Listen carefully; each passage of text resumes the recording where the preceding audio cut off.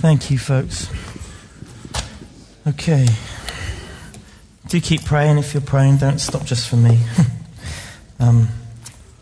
Wonderful.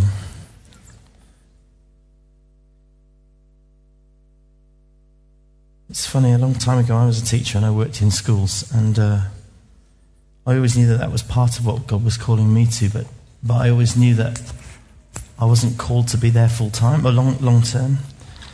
And it's wonderful to be able to encourage those of you who are. That's where you're called. And actually everyone who's out there, whatever we're doing. When I grew up, there was a kind of sense that the thing to aim for as a Christian was to work for the church. And it's so not the case in so many ways. Today's talk is about being prepared. And when you think of that phrase, be prepared, I don't know what you think of. I think of the Scouts. I was never in the Scouts. But luckily Joe was in the Brownie Guides. I don't have a photo to show you.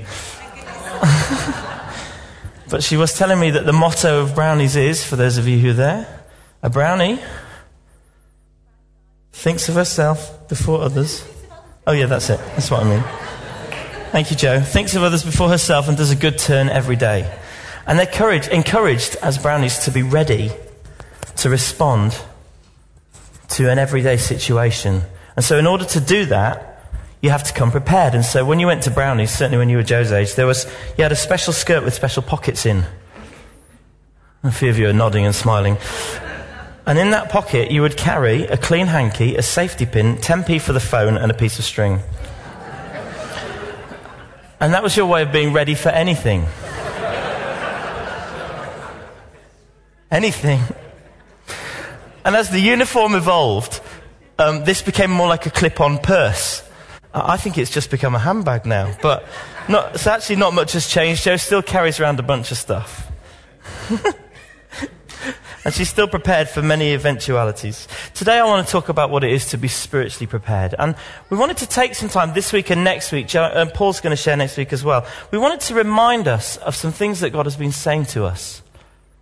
And to follow up on something that was shared in the service here back before the summer, back in July. We were worshipping just like we always do. And there was a really strong sense of God's presence, which is wonderful. And a word was shared at the time that was a little bit out of the ordinary, perhaps not what we normally expect. The word was, be prepared, Jesus is coming. Be prepared, Jesus is coming back. Now, often when God speaks into that kind of gathered context, there's a personal response and there's a corporate response. And as it was shared that day, there was a definite sense of kind of heaviness or weightiness that actually isn't all that comfortable for some of us. That's often a sign of God's presence, but it is important, if we think God is speaking, to test these things out and figure out. And so we spent some time just thinking and praying and listening to what God is saying, and having reflected over the summer a bit, I wanted to take this week and next week just to explore that theme a bit further and try and understand what it is that God might be saying to us as individuals, as a community. And we're going to look at a passage in the Bible in the book of Matthew, chapter 25, verses 1 to 13. So if you've got a Bible with you, or if you've got the Bible on your phone or your iPad, please do look it up. And if you're here today and you wouldn't call yourself a Christian or a follower of Jesus yet, or any time, maybe you just say, well, I'm just here checking things out. Firstly, you're welcome, and I'm glad you're here. And secondly, I hope that this, as we unpack this Bible passage, that it'll be of some use, some encouragement, some help for you as you just explore what faith is about. So Matthew chapter 25, and I'm going to read it from the NIV version of the Bible. It's called the parable of the 10 virgins. At that time, the kingdom of heaven, Jesus says, will be like 10 virgins who took their lamps and went out to meet the bridegroom. 5 of them were foolish and 5 of them were wise. The foolish ones took their lamps but did not take any oil with them. The wise ones, however, took oil in their jars along with their lamps. The bridegroom was a long time in coming, and they all became drowsy and fell asleep. At midnight, the cry rang out, "Here's the bridegroom, come out to meet him."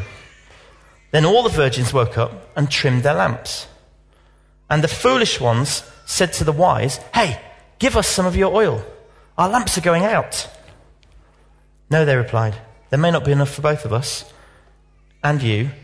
So instead, you go to those who sell oil and buy some more for yourselves.' But while they were away to buy the oil, the bridegroom arrived. And the virgins who were ready went in with him to the wedding banquet, and the door was shut. And later the others also came. 'Lord, Lord,' they said, 'open the door for us.' And he replied, 'Truly I tell you, I don't know you. Therefore keep watch, because you do not know the day or the hour.'" I was at an Anglican wedding yesterday. I feel like saying, "This is the word of the Lord," at which you're all supposed to respond, "Thanks be to God." Anyway, let me make a few remarks about the cultural context of what's going on, and then I just want to talk to us about how we might respond to something like that. Firstly, don't read anything into the description of these girls as virgins. It's simply been translated as young girls, unmarried girls. The suggestion is that these were bridesmaids.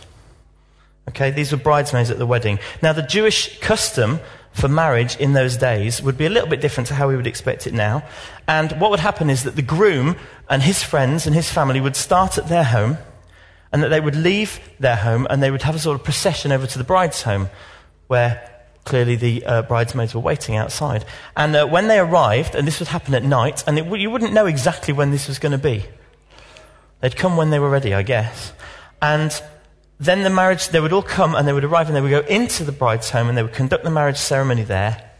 And after that, the entire party would then leave back and have this sort of torchlight procession back to the groom's home, where there'll be a big banquet and lots of celebrations and that kind of stuff. Torchlight processions were commonplace. So Jesus sets his message within this story. The question for us is, what's the message? And it seems to me like the key message of this story is about being prepared. Just like the scouts, or like the army, or just about anybody who wants to do something or achieve something well. Jesus is saying, watch for the moment, stay awake, be prepared, think ahead, plan ahead. And he makes a big distinction between those who were ready and prepared and those who weren't. Jesus contrasts, he goes as far as labeling the two camps. He calls one lot wise and he calls the other lot foolish.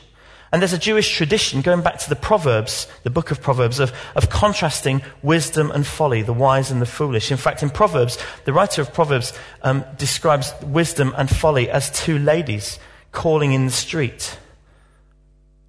He says, of the wise lady, she's a tree of life, and of the foolish lady, she's an unruly woman. Jesus is appealing to this Jewish wisdom tradition to make his own point.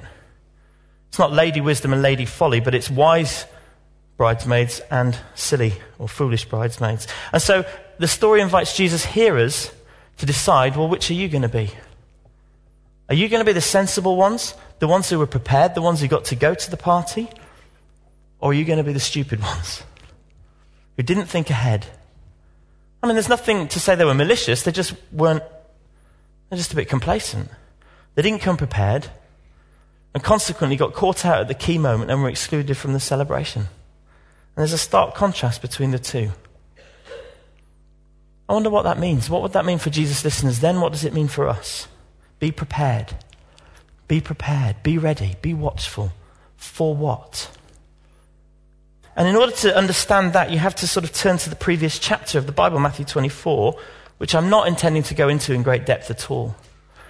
But just to summarize, you see, the Gospel of Matthew, which is the first book in the New Testament and the first of 4 different accounts of Jesus' life, the Gospel of Matthew was written really specifically to demonstrate that Jesus was indeed the promised Messiah that the Jews were looking for. If you go through Matthew, you'll see that there are many, many, many quotes, direct quotes from the Old Testament. More than many of the other Gospels. Matthew is trying to say, look, this guy Jesus, by the way, he's writing in probably AD 50 or 60, so it's about between 25 and 35 years after Jesus' death. And he's writing the story down, and he's saying, you all know your Bible, you all know these Old Testament passages, look at the life of Jesus and look how this works. He was indeed the Messiah, sent by God to save the world. And having gone through all of that and unveiled the power of Jesus and the mission of his disciples and the mysteries of his kingdom and the kind of community he's building, Matthew goes into this discussion about the future and what Jesus said about judgment, which is a little bit heavy, isn't it? It's a pretty complex chapter 24. I'm not going to go into it, as I said, but it starts with Jesus foretelling the destruction of the temple in Jerusalem. It moves on to describing the signs of the end of an age, the fleeing and the spreading out of the Jews, and the coming of the Son of Man. Link back to some books in the book of Daniel in the Old Testament and forward to the book of Revelation. This is all pretty tricky and heavy stuff, and it's hard to figure out exactly what it means, and theologians have debated it for centuries. And although he doesn't profess to be a theologian, Neil's written a great book recently. Some of you may have read it, where he explores some of these passages and tries to just dig down a bit in the layers of meaning. And he makes a great point. He says that, look, the advances in technology that we're living with in this generation could make some of what's talked about there much more possible now, or realistic. Happily to say, Neil doesn't go as far as predicting when the second coming is going to be. And I'm glad about that. Because, pardon? It's today, is it? Okay. From other parts of the Bible, it's pretty clear that we don't know the time. And Jesus says, don't ask for the time, just be ready when it comes. And that's the key issue that he sums up. Jesus tells these stories. He talks about two men being in a field. One's going to be left and one's going to be taken. People have argued for centuries about which is the one that's going to be left and which is the one that's going to be taken and what that means and what this means. And for those of you who are of a certain age and grew up in the church like I did, you might remember a song from the 1970s called I Wish We'd All Been Ready by a brilliant singer called Larry Norman. And you may not have heard of Larry Norman, but you will have heard of Cliff Richard because he covered that song and therefore it's obviously credible and legitimate. So actually it's a great song. Life was... No, I won't sing it for you now. You can Google it for yourselves and look it up on YouTube later. But that kind of teaching was in my consciousness as I grew up. I grew up in the church. I grew up believing God. And probably, if I dig down deep enough, I probably thought, Jesus is going to come back soon and I need to be ready. What does that being ready mean? And why? And Jesus tells a couple of other parables, which I won't go into now, at the end of 24. And then he comes back to 25, which we've just read. The message is clear in these parables that Jesus is inviting us to stay awake and be prepared. What does that mean? It seems that there's a warning against complacency. There's a warning against apathy and half-heartedness and just going with the flow. But what's really clear to me is that words alone won't cut it. Actions are key. Having a title or a position or a job description, bridesmaid, won't get you in if you don't take the appropriate actions. The bridesmaid's been given this job description, but they didn't get in. And the suggestion might be that simply calling ourselves Christians or even gathering in a church along with others who share that label isn't going to make much difference to God unless our lives and our actions are lining up with that, are demonstrating it. One more quote from the 70s and then I'll move on to now. And maybe it's the 80s. A guy called Keith Green once said, going to church doesn't make you a Christian in the same way that going to McDonald's doesn't make you a hamburger.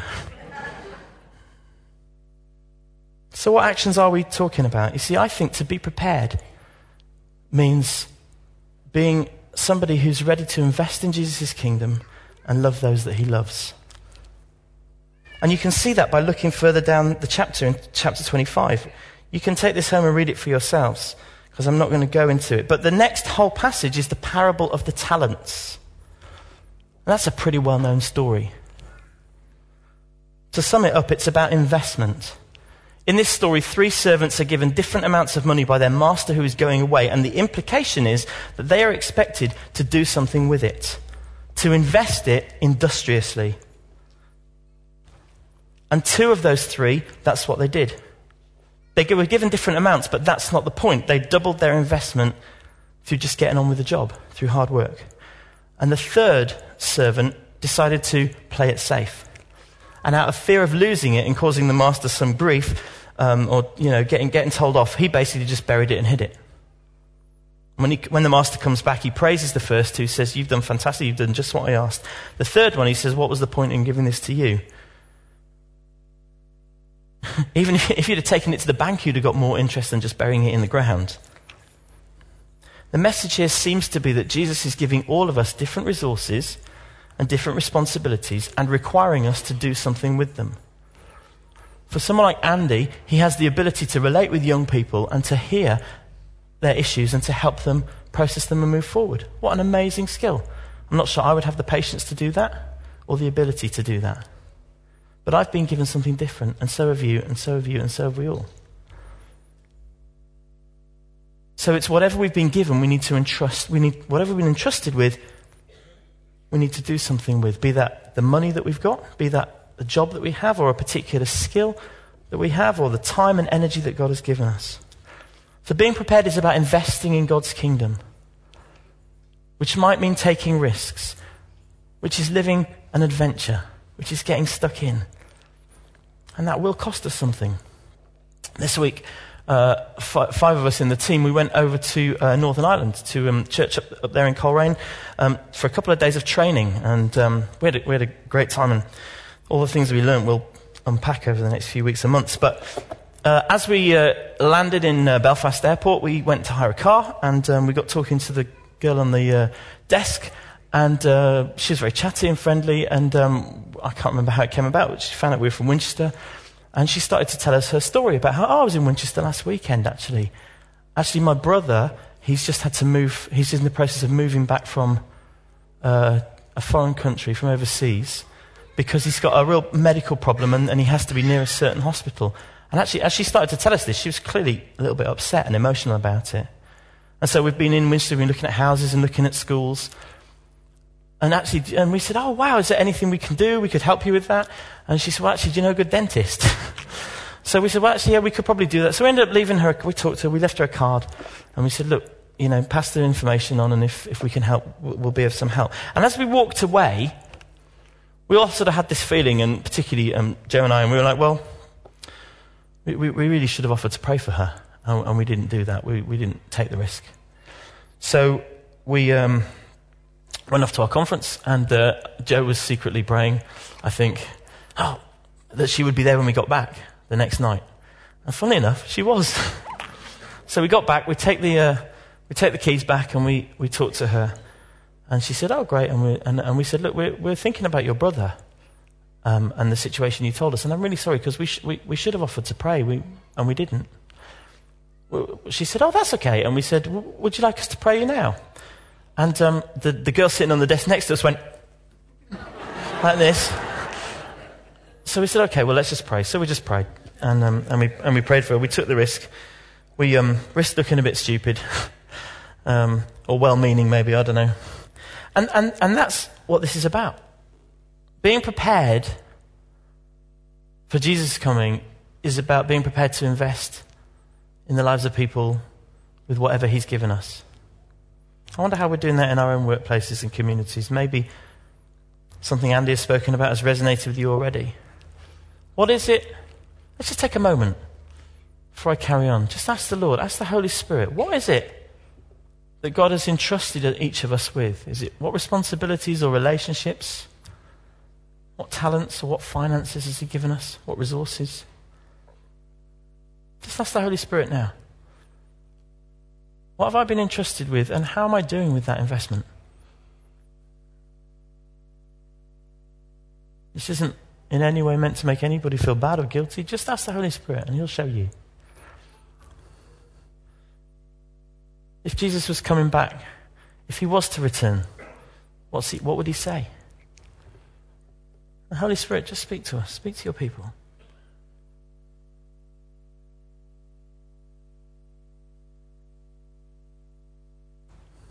See, being prepared for Jesus to be here is about being prepared to invest what he's given us in his kingdom.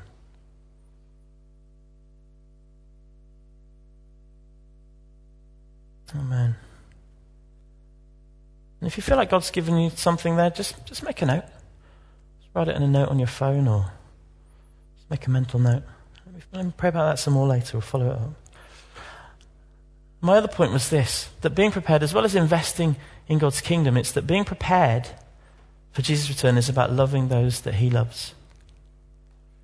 And the next passage in chapter 25 is another quite well-known passage. It's in some Bibles it's called the sheep and the goats. In my version it's called the final judgment.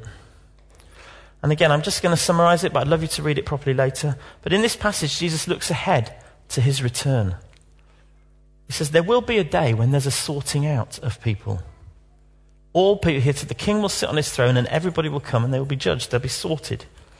And the picture he describes is of a shepherd sorting out sheep and goats. He got his flock together and said, right, you guys on that side, you guys on that side. And he's separating them. And for some, the reward is eternal life. And for some, the reward is to be sent away to eternal punishment. That's pretty heavy stuff. That's pretty heavy stuff. But what I really love about it is the criteria he uses to sort them out. I'm just reading from verse 34 in chapter 25. He says, then the king will say to those on his right, come, you who are blessed by my Father, inherit the kingdom prepared for you from the foundation of the world. For I was hungry, and you gave me food. I was thirsty, you gave me a drink. I was a stranger, and you welcomed me. I was naked, and you clothed me. I was sick, and you visited me. And I was in prison, and you came to me. And they'll answer him, and they'll say, when did we see you hungry or do all this? When did this happen? What's this about? We didn't see you. And he'll say, well, whatever you did for the least of my brothers and sisters, well, that's what you did for me. And you probably know the rest, but the next bit of the passage is where he says to the others, I was all those things and you didn't do this for me. You didn't heal me. You didn't come and visit me when I was in prison. You didn't look after me when I was desperate. So the sorting out is not based on words or titles. It's on how it is that we carry and live out God's heart for those that he loves. God's heart for the least valuable in our society. He even refers to those people as he says the righteous. I don't know if he's being ironic. This isn't social justice because it's trendy or social justice to further our own political aims. It's a genuine expression of God's love to people who are genuinely in need. That's the heart of God. That's why we're trying to respond in a refugee crisis. That's why my Facebook is awash with people saying, what are we doing about this? Not, should we do something about this? But what are we going to do about this? And how do we organize it and coordinate it? I'll read you a story. This is a book by Mark Marks. Mark is the guy who leads Healing on the Streets. He was here last year doing some training. And he's recently released this book called Stepping into the Impossible. It's his story and the story of how Healing in the Streets got started. And he tells some great stories, and I just want to read one to you. This is in the early days of Healing on the Streets. This ministry, for those of you who don't know where, basically they rock up in town every Saturday morning. They put 5 chairs out and a big banner that says Healing, and they just offer to pray for anyone. Let me read to you. On this particular Saturday, Mark says, for some reason, he said, I usually bring one bin liner with me to cover the PA in case it gets wet. They're in Coleraine. It gets wet most weeks.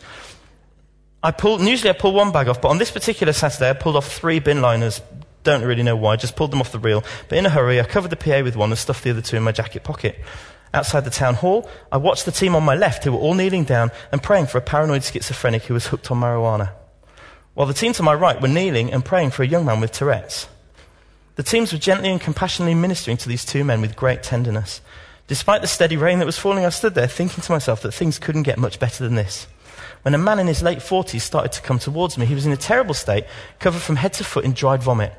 He came and sat down in the chair beside me and said, I have no one to speak to, but I know I can speak to you. As I knelt down by his side, he began to share how he had lost everything. His wife, his children, his business, his home, and now, by implication, only his life was left. From the inside of his jacket, he pulled out a bucket of posheen, which is an illegal Irish alcohol made from fermented potato peelings. It will literally turn you blind. Whatever was in the bottle looked disgusting, and my heart went out to him, most probably because my father was also an alcoholic. As I was kneeling in front of him, sharing God's love with him, he suddenly began to retch, and his vomit went all over me. The stench was appalling, and my stomach began to heave.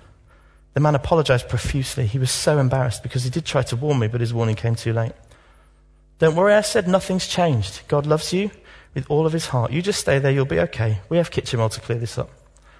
And then I realised why those 2 extra bags in my pocket, why I'd brought them, because he still hadn't finished vomiting. And I gave them to him and he began to fill them up.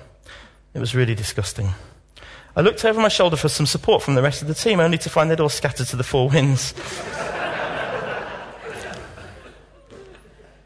But standing there 2 feet away, listening to every word I was saying, was a guy called John, I should say. Previously, he's talked about this guy, John, who sat there for a year, just sat on the bench watching what they're doing, not commenting, not just watching. Watching me closely to see what I was doing. I managed to wipe the sick off me, and off the pavement, and off this man, and dispose of the 2 bags. And then I went back and knelt down beside him again, and began to reaffirm God's love towards him.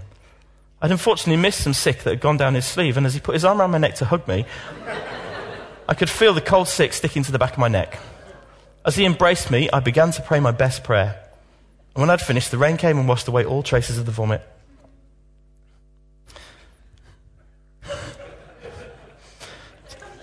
Yeah, come and join HOTS team. Running on the streets. Just a little bit further, he says this, Mark, just jumping down. This is then, following that up, this is a dialogue, a conversation that he felt he had with Jesus. Mark, he said he felt like God spoke to me and said, Mark, this is what it's going to take. If you're going to reach those on the outside, you'll need to be able to love the unlovable. The people who you'd rather cross the street to avoid. To love them unconditionally. You'll need to embrace those whose shame is very visible, and to hide and cover their shame with the Father's love, and to go hands and knees into someone else's mess to help them clear it up. That's what it's going to take. Are you willing? To which he responds, yes, I'm willing. See, Jesus is looking for people who will invest themselves on behalf of others and who will quite literally lay down their lives in the way that he did. That's actually what true discipleship is. It's costly. It means taking risks. It means getting stuck in.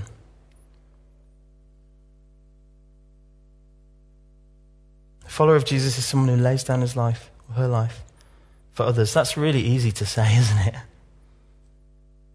It's not always easy to do, but it is what's required to stay alert. Now, I don't know when Jesus is going to come back. As Neil points out in his book, at least it's closer to us now than it was in the Bible times. I can tell you that much. But I do know that he's already here in many ways, and his kingdom is close. And until he comes back sort of in full and in glory and his full return, he's actually called me and you, all of us, to be his hands and feet on earth and to partner with his Holy Spirit to continue the mission, extending his story, sharing his love. We don't know when that will be. But we do need to live as if it's imminent. Not out of fear of being busted or fear of being left behind. It used to be a bumper sticker, didn't it? It said, Jesus is coming, look busy. But out of fear of missing the adventure. See, the guy who started the Scouts, Baden Powell, he started it because he was trying to teach young guys the kind of principles and discipline that the army instills. He's trying to teach them as life skills. Not for war necessarily, but just to do life well. And so his motto is be prepared. This is what is written in the book that he wrote about how to do this. He says, the Scout motto is be prepared, which means you're always in a state of readiness in mind and body to do your duty. Be prepared in mind, having disciplined yourself to be obedient to every order. And also by having thought out beforehand any accident or situation that might occur, so that you know the right thing to do at the right moment and are willing to do it. I think that might mean taking 2 extra bags with you when you go on healing on the streets. Being prepared in body, by making yourself strong and active, this is Baden Powell, and able to do the right thing at the right moment and ready to do it. There's a sense of readiness. And implicit in that is also a sense of discipline and training and lifestyle. See, I was brought up in a church tradition that said the most important thing to grow as a disciple is to work on my godly character, is to improve my sin or lack of sin, to live a pure and holy life. Jesus says, go and sin no more. That's what he instructs people. It's good advice. But what sometimes happens is that character gets separated from the context with which we live our lives. And the church pushes this message of discipline without necessarily, you've got to live the life, you've got to do all the right things and get the rules without necessarily calling people to the adventure of the kingdom living. And I don't know how you can do that. It's not possible. Because if you're just doing that, then the message of the church becomes just keep the rules and behave, especially in church. And you'll be okay. You'll be all right. You're in heaven. When he comes back, he'll find you and you'll be all right. And we do emphasize as a church God's love and his grace and his acceptance. That's not because we're not interested in the holiness and the character. We really are. You can't do one without the other. But our character needs to grow in the context of our story. And wherever our story is, wherever he's put us, in the context of his big story. And I have totally run out of time.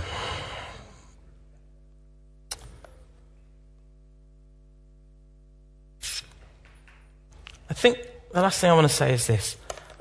Jesus has an incredible future in every sense. One day he's going to come back and it's going to be glory.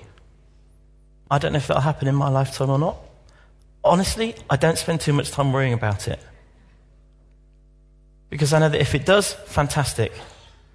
And if it doesn't, I want to be so much a part of the adventure that he has for me. I want to be so much a part of bringing his kingdom that I live it out and it's such fun. So it's a win-win. Do you see what I'm saying?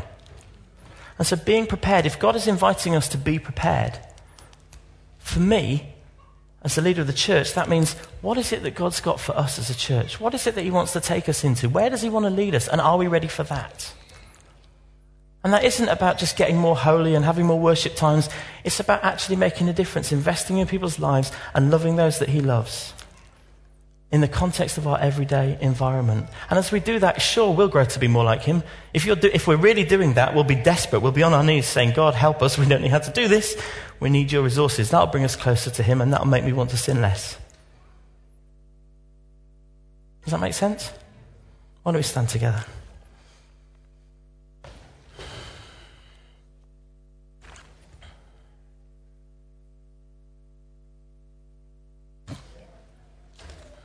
Go for it. Go straight in there. So the question is then, how do we respond to this? And it might be that today, for the first time, you've understood or you've realised that being a Christian just isn't a name. It's not just a tag or a badge that we wear, but it's a call to lay our lives down. And that's difficult, and that's uncomfortable, and it costs.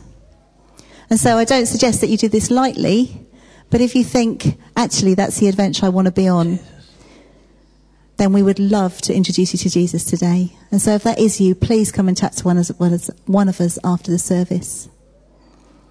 And it might be that you have been a Christian for a matter of days or weeks or months or even years.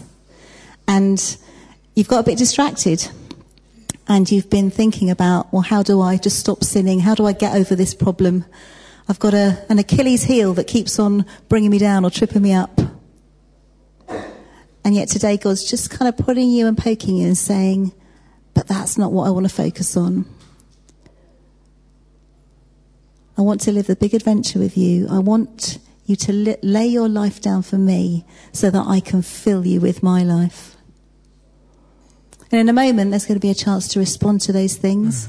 And it might be that you've come with a very different need, that you need healing today or encouragement or help. And we would love to pray with you too. We have folk in our church family who are used to coming alongside folk and just praying and asking God to come and do what he wants to do.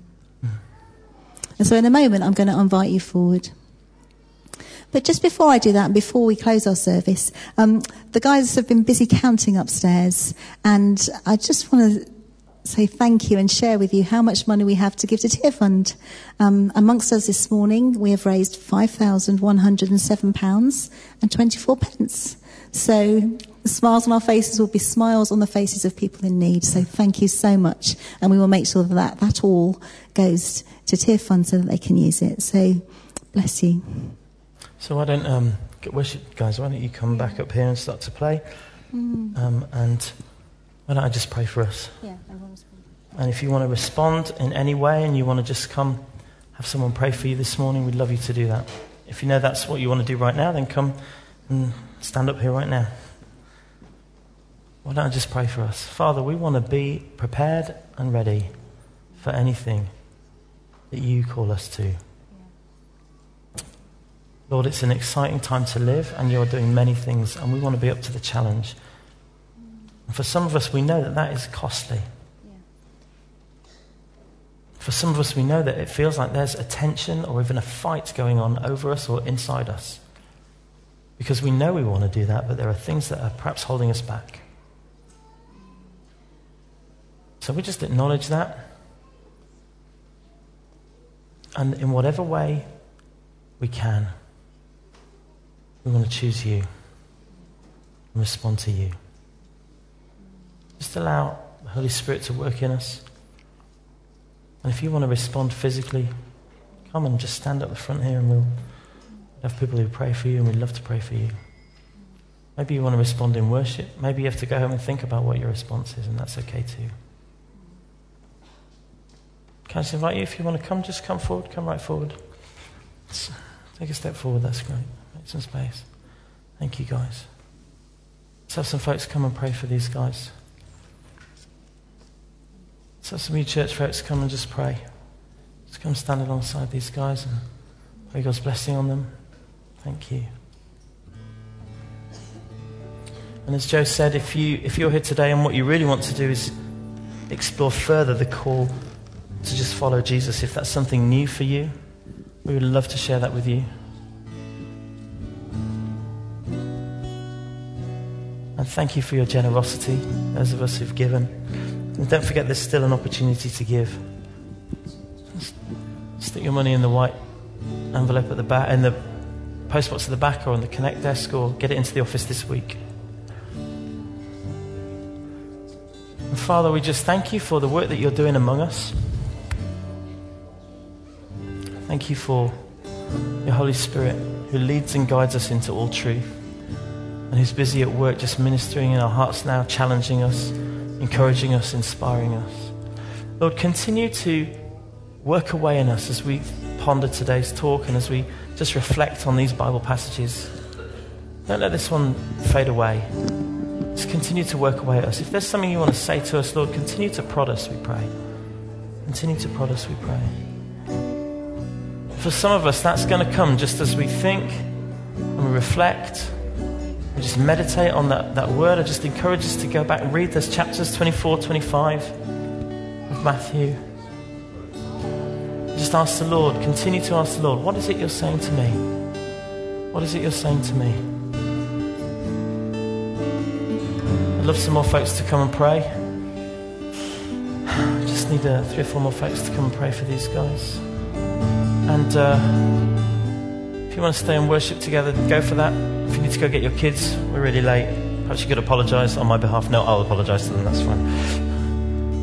And there's coffee as well if you'd like to get coffee. And don't forget the newcomers desk, the welcome desk, if you'd love to connect with us. Bless you guys. Thank you for responding to what God's saying and doing. Bless you heaps.